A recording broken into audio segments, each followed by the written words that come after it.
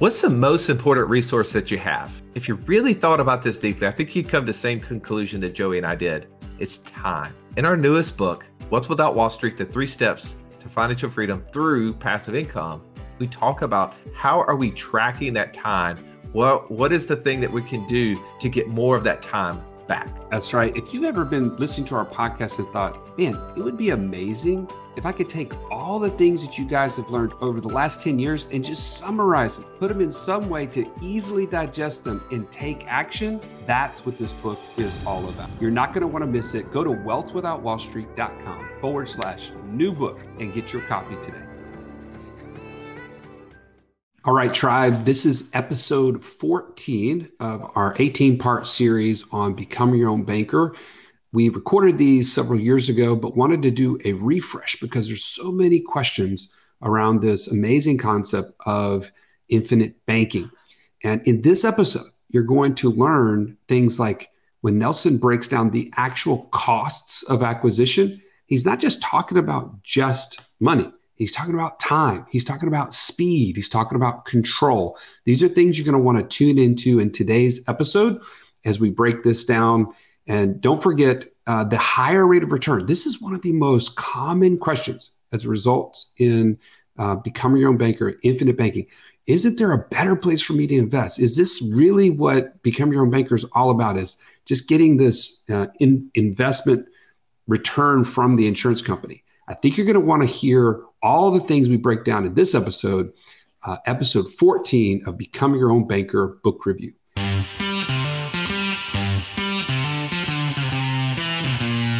Welcome to the Wealth Without Wall Street podcast, your guide to understanding how to get out of the Wall Street rat race and start your own mailbox money lifestyle.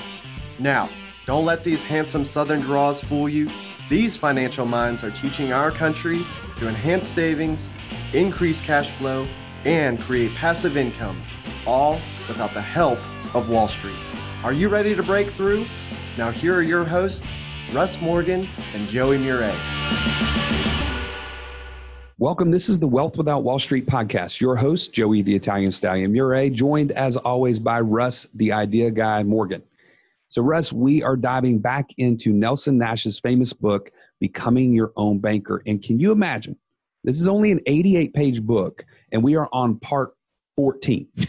I mean, we either the slowest people in the world at breaking this down, or it's just that deep?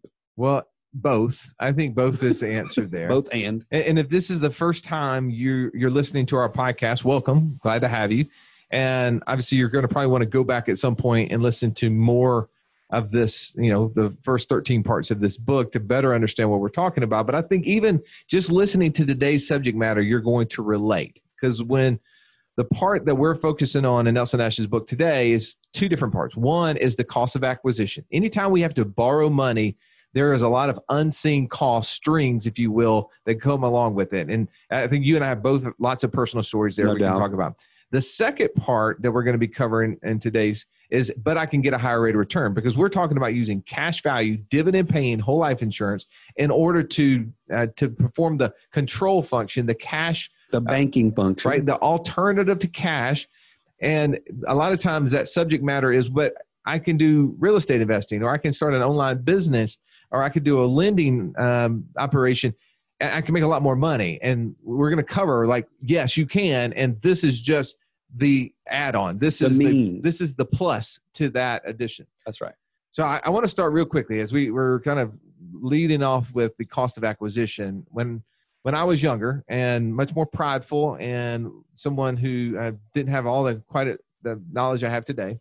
Wait, how long ago was this, just for clarity? Well, I mean, it depends. It could have been like a second ago. Yesterday. Right? Well, but I'm going to take you back to when Megan and I were getting married. And this was before I knew her parents very well. So what I'm going to say, a little bit of a disclaimer here. I didn't know them, and they were not actually, if I would have known them better, I would have known what I'm about to say was really dumb.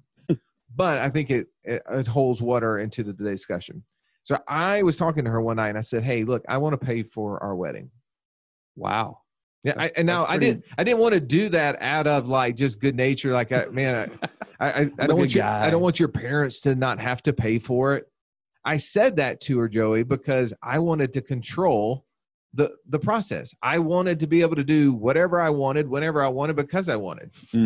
And I thought this is going to be a big event. And if someone else is paying for it, they might be able to tell me what they wanted done, and I wouldn't be able to choose if I wanted that. They're going to have strings attached to whatever it is that they're giving. This is a gift, but let's also do this. Well, here's the thing. By the way, FYI, that never happened. I never paid, nor did they ever ask us to do anything because they paid. It was a wonderful wedding. But that is the way I think of whenever someone else is paying for something, there are stipulations. Right. And I can't imagine what you dealt with in the mortgage industry. Oh, man. Let me just say, I can pull out of the treasure trove of potential stories here, but one in particular I can remember. I remember on many occasions asking people for the most ludicrous of documents, right? Stuff that makes no sense whatsoever, but it was just, I have to check this box in order to get you approved for this mortgage. And in one particular instance, I remember talking to, this is a CEO of one of the health systems around Birmingham. This guy makes tons of money. He's trying to buy a house. Let's say it was, I don't remember all the particulars. Let's say it was $1 million, and I'm calling up Keith. Hey, Keith, by the way, I know you're buying this $1 million house. You're putting down $200,000, and you have an account that has $500,000 in it that you've already shown me. We've already verified everything for your down payment. But, there was this deposit made into your bank account, 2 or 3 weeks ago for $297.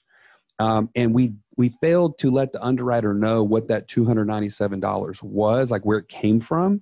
So I'm going to need you to write a letter of explanation, sign it, date it, and then provide to me a copy of the canceled check from your bank account so that we can prove that it wasn't from some unallowable place. Joey, I can right now imagine Keith wanting to punch you through the phone. Oh, I'm glad it was through the phone.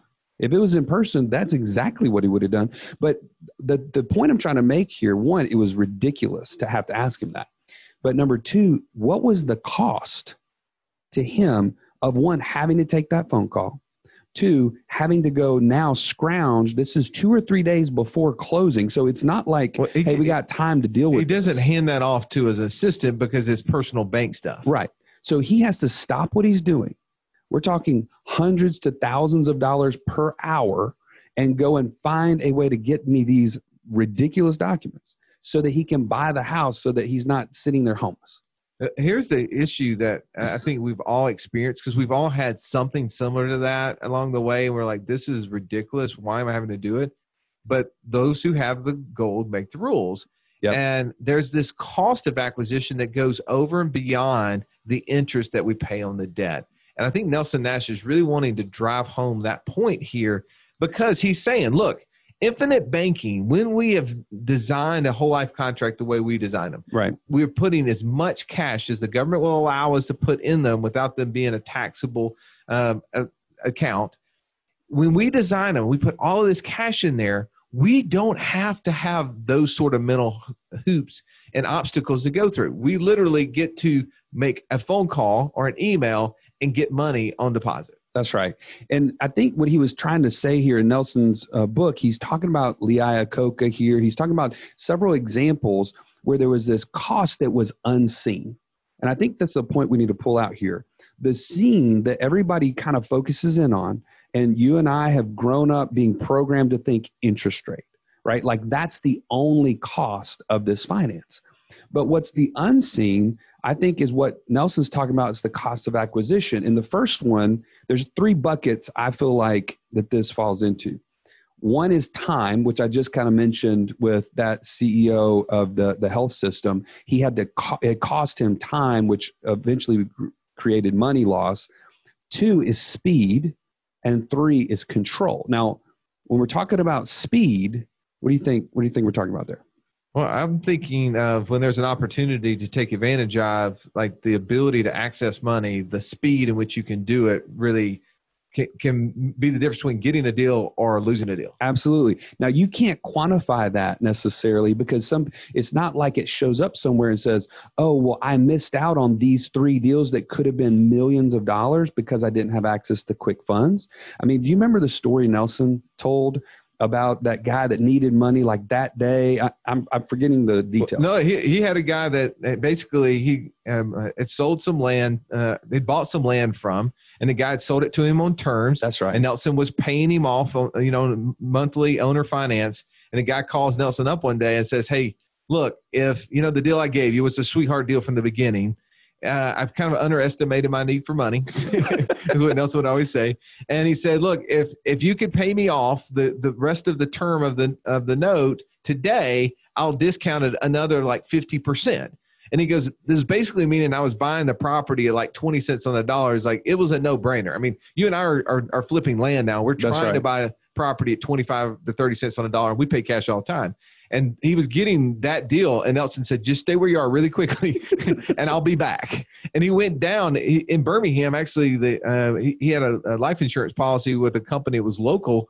And he was able to go down to the home office and get them to write a check.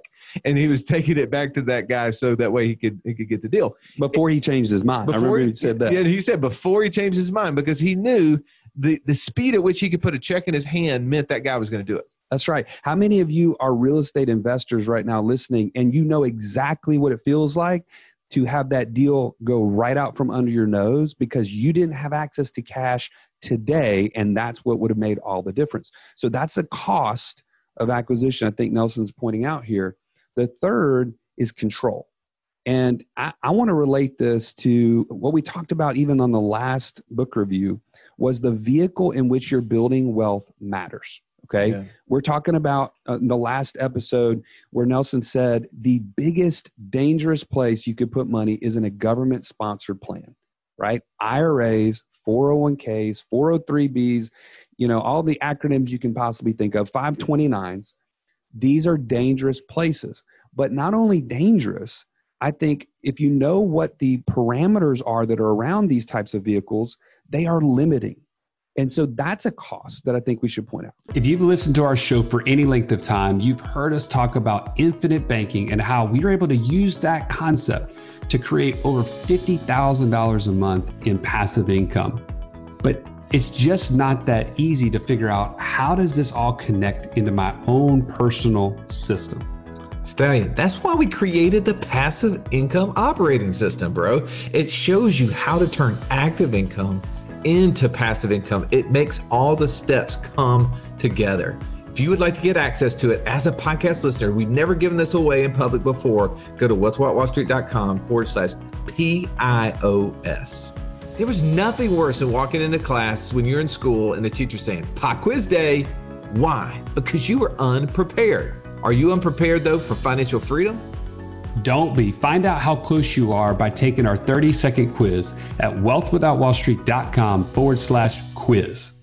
No, it's a big cost, right? Because if you can't access the money, you don't get to make the decisions.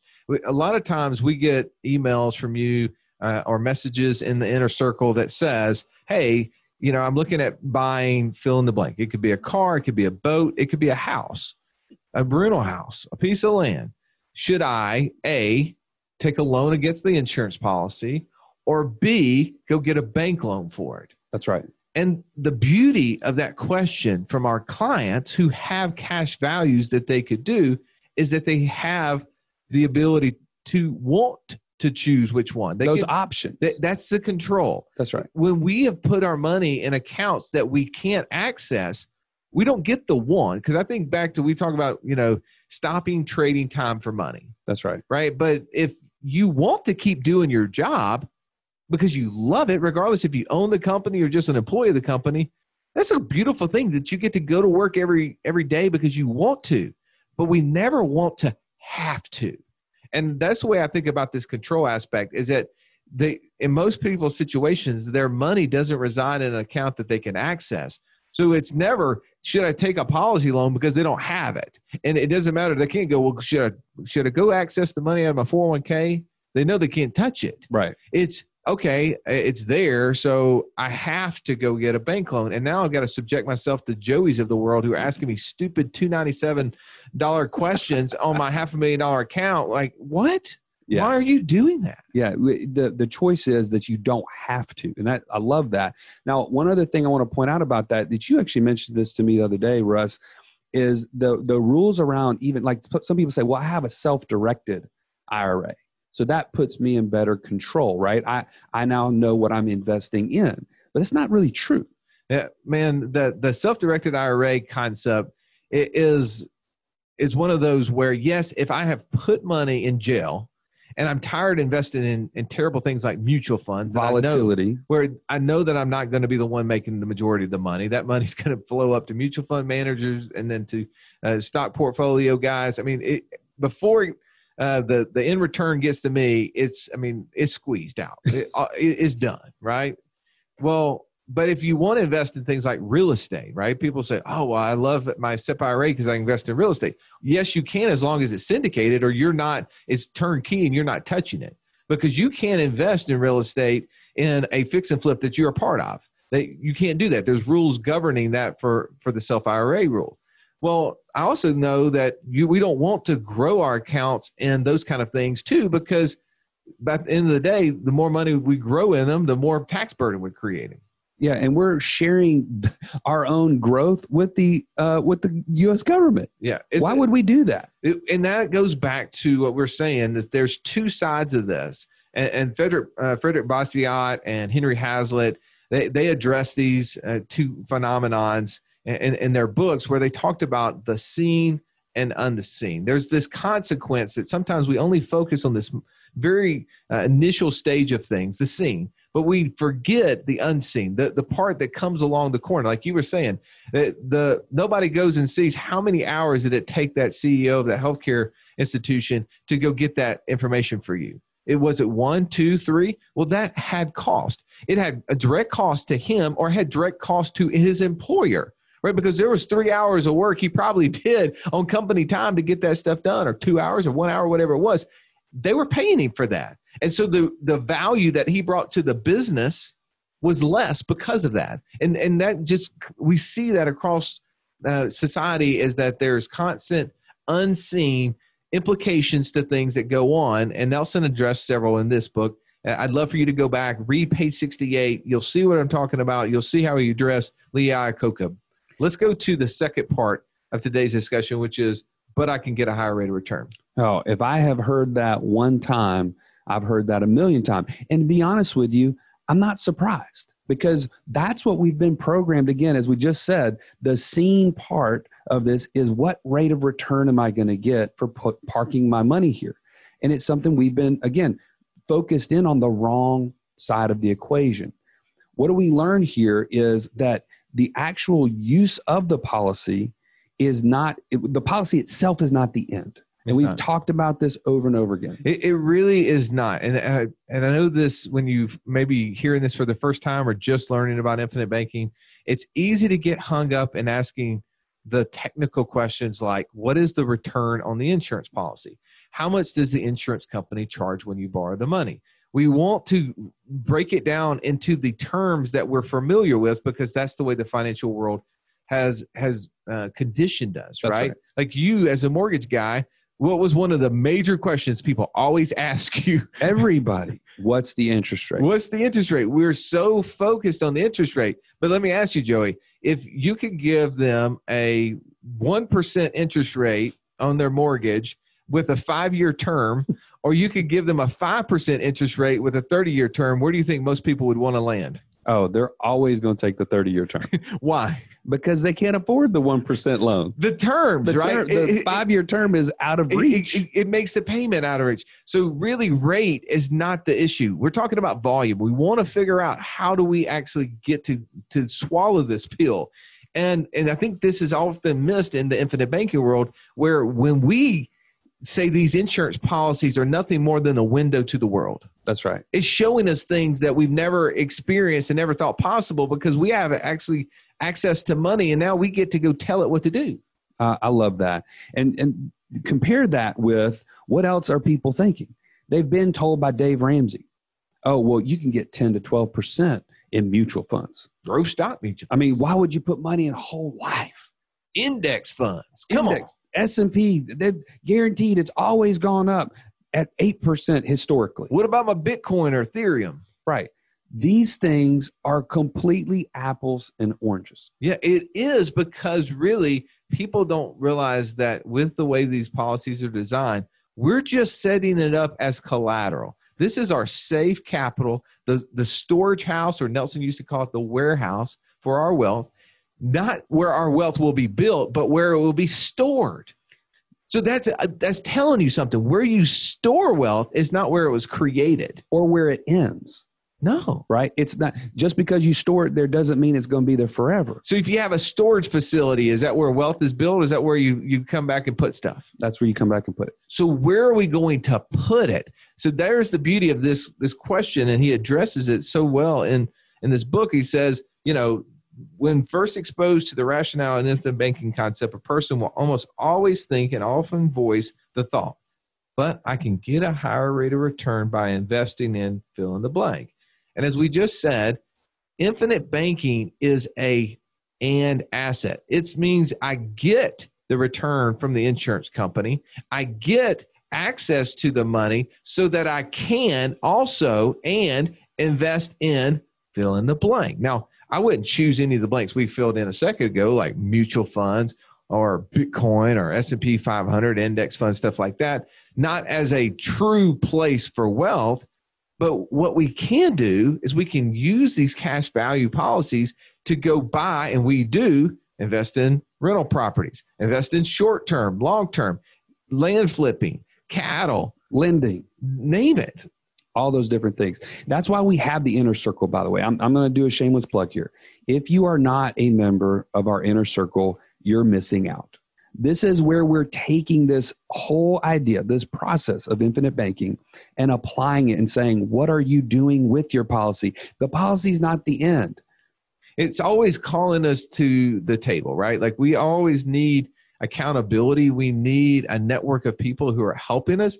And it's easy for us to fall trap into thinking that, well, maybe the return is better. So I'm going to break down this one example. Is that okay, Joe? Yeah, let's do that. So Nelson says, let me demonstrate this point here. Let's just assume that one person wants to invest $100,000 into an asset over a 1 year period of time that will earn 20%. And he goes on to say, okay, so the gross yield on that investment would be $20,000, right? 20% That's right. of $100,000. Now he just said, let's assume it was taxable and they're in a 30% bracket. They have to pay $6,000 on their $20,000 that they earn. That's right. So the net return is $14,000. You with me? You keep score with that? Yep. All right. Now he says, let's compare that to person B. And so let's assume they've built $100,000 in cash value in their insurance policies. And they want to use that dividend paying life insurance policy as collateral, borrow from the insurance company, get the $100,000 out, invest in the same thing. Now, if they both earn a 20% return, both of them now have a gross return of $20,000. That's right. Yep. But yet, if the insurance company was charging an interest rate, and in this example, he's an 8% interest rate. Now, most of our companies we work with now are 5%. Yeah. But he's just using 8% as the example. One of the companies he was using, I think back, this book was written in early 2000s, was charging 8%. So he said, all right, so let's break down the numbers. They made a gross $20,000. They had to pay interest to the insurance company of $8,000. So now they have a taxable gain of $12,000 because you can write off the interest you pay to the insurance company against the investment interest. Now, this is not Russ Morgan telling you this. This is my CPAs telling me this. This is tax attorneys who are doing this for us every single year. Now, so I got $12,000 taxable gain. I'm still going to have to pay tax on 30%. And so my net yield now is $8,400. So remember the first example, I made 20, I paid tax on 6, I ended up with 14. In this example, I made 20, I paid $8,000 to the insurance company, then I had to pay $3,600 to the IRS on the rest of that gain, so I netted $8,400. On the outset, that doesn't sound like a good deal, Russ. That's where a lot of people miss it, right? That's right. But Nelson says, but there's more going on, right? What did your insurance policy do over that same time frame? While your money was out in this investment, not your money, the insurance company's money, the loan you obtained from them is out at work Your money is in the insurance policy doing what? Yeah, it is growing. Now, what Nelson showed here was the insurance company earning 8% on the money. I'm going to tell you right now, again, just like Joey said, we don't pay 8% to insurance companies, nor do we earn 8% on them. But most insurance companies are going to charge you somewhere around 5%, and most of their contracts right now are growing at roughly 5%. So for simplicity, if you think of this in today's numbers, I would have an interest rate cost of 5%. I'd probably have a gain of 5%.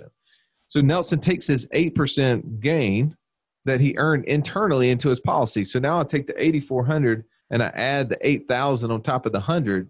I got $16,400 instead of $14,000 from the previous one. Exactly. So what he's saying is that I get both. I get both the return of the investment plus I get the return from my storage house, the place that I stored my capital in. And the beauty of this is a simple example, but the bigger your policy or your policy systems become, the more your gross cash value becomes, and you're gaining off of that larger balance, even if you're consistently doing, let's say, that $100,000 investment. Well, there's a lot of parts in this section we'd love for you to go through and break down in pages 69 and 70. He even goes on to show you from a previous example we talked about equipment financing, as the person kept borrowing money as they got through that cost of acquisition, right? Because an insurance policy, the highest cost is in usually the first 1 to 15 years. And that's where most of the fees and all of that stuff has to get spread out. So he shows as that policy gets older, just kind of, he gives an example of a plane burning off fuel and getting more efficient. These insurance policies become more efficient. The longer we have them. I've had a policy now, Joey, for over 10 years. I've showed it. I've even talked about it on the show before. I put in $1, and last year, my dollar that I put in, I had a growth of twice of that. I had $14,000 on a $7,000 deposit. Now, it wasn't because of that 1 year, but it was because of the 9 years prior. And if that's a storage house for our cash, every time I have a place to put it, I want to put it in there, right? Well, he's saying this is just the means to the end. So we want to help you through this podcast and through our inner circle, find a way to get to financial freedom. I want you to know that your freedom is going to come when you have more cash flow, more passive income than you have monthly expenses. But it starts when we take control over our cash. And this is a great example to show that. That's right. This is called become your own banker for a reason. You have to take control of the banking function. And what Nelson is constantly showing us is, 1, reduce your cost of acquisition by being your own banker. And 2, get your storehouse to be the most efficient place that it can possibly be. Replace the other places that you've kept cash for your whole entire life that are inefficient, and replace it with this new vehicle, this new means. And then, and this is the part that we've kind of been talking about a lot lately, this is where imagination comes in. When that cash is stored in the right warehouse and you're surrounded by the right people. Again, it's a potentially shameless plug here, right? But our inner circle is the only place on the internet that you can join to be around like-minded people practicing this and being exposed to all the places that you can then create financial freedom, a life worth living. That's right. I love that. I love the creating a life worth living. Let's take control. Let's set a course, and let's create that life worth living. So thank you again for taking time out of your day to listen to this podcast. We love bringing you more in-depth commentary on Nelson Nash's book, as well as other passive income streams. The next time we're in this book, Joey, we're going to be talking about and even age class of distribution really is just a way that we should be thinking generationally. That's right. With this book. So that's going to be a really good one. Hope you tune into that and have an amazing day. This has been the Wealth Without Wall Street podcast. Don't forget to subscribe to the show to break free of the Wall Street mindset and begin building wealth on your own terms in places you understand so that your wealth will never run dry. See you next episode.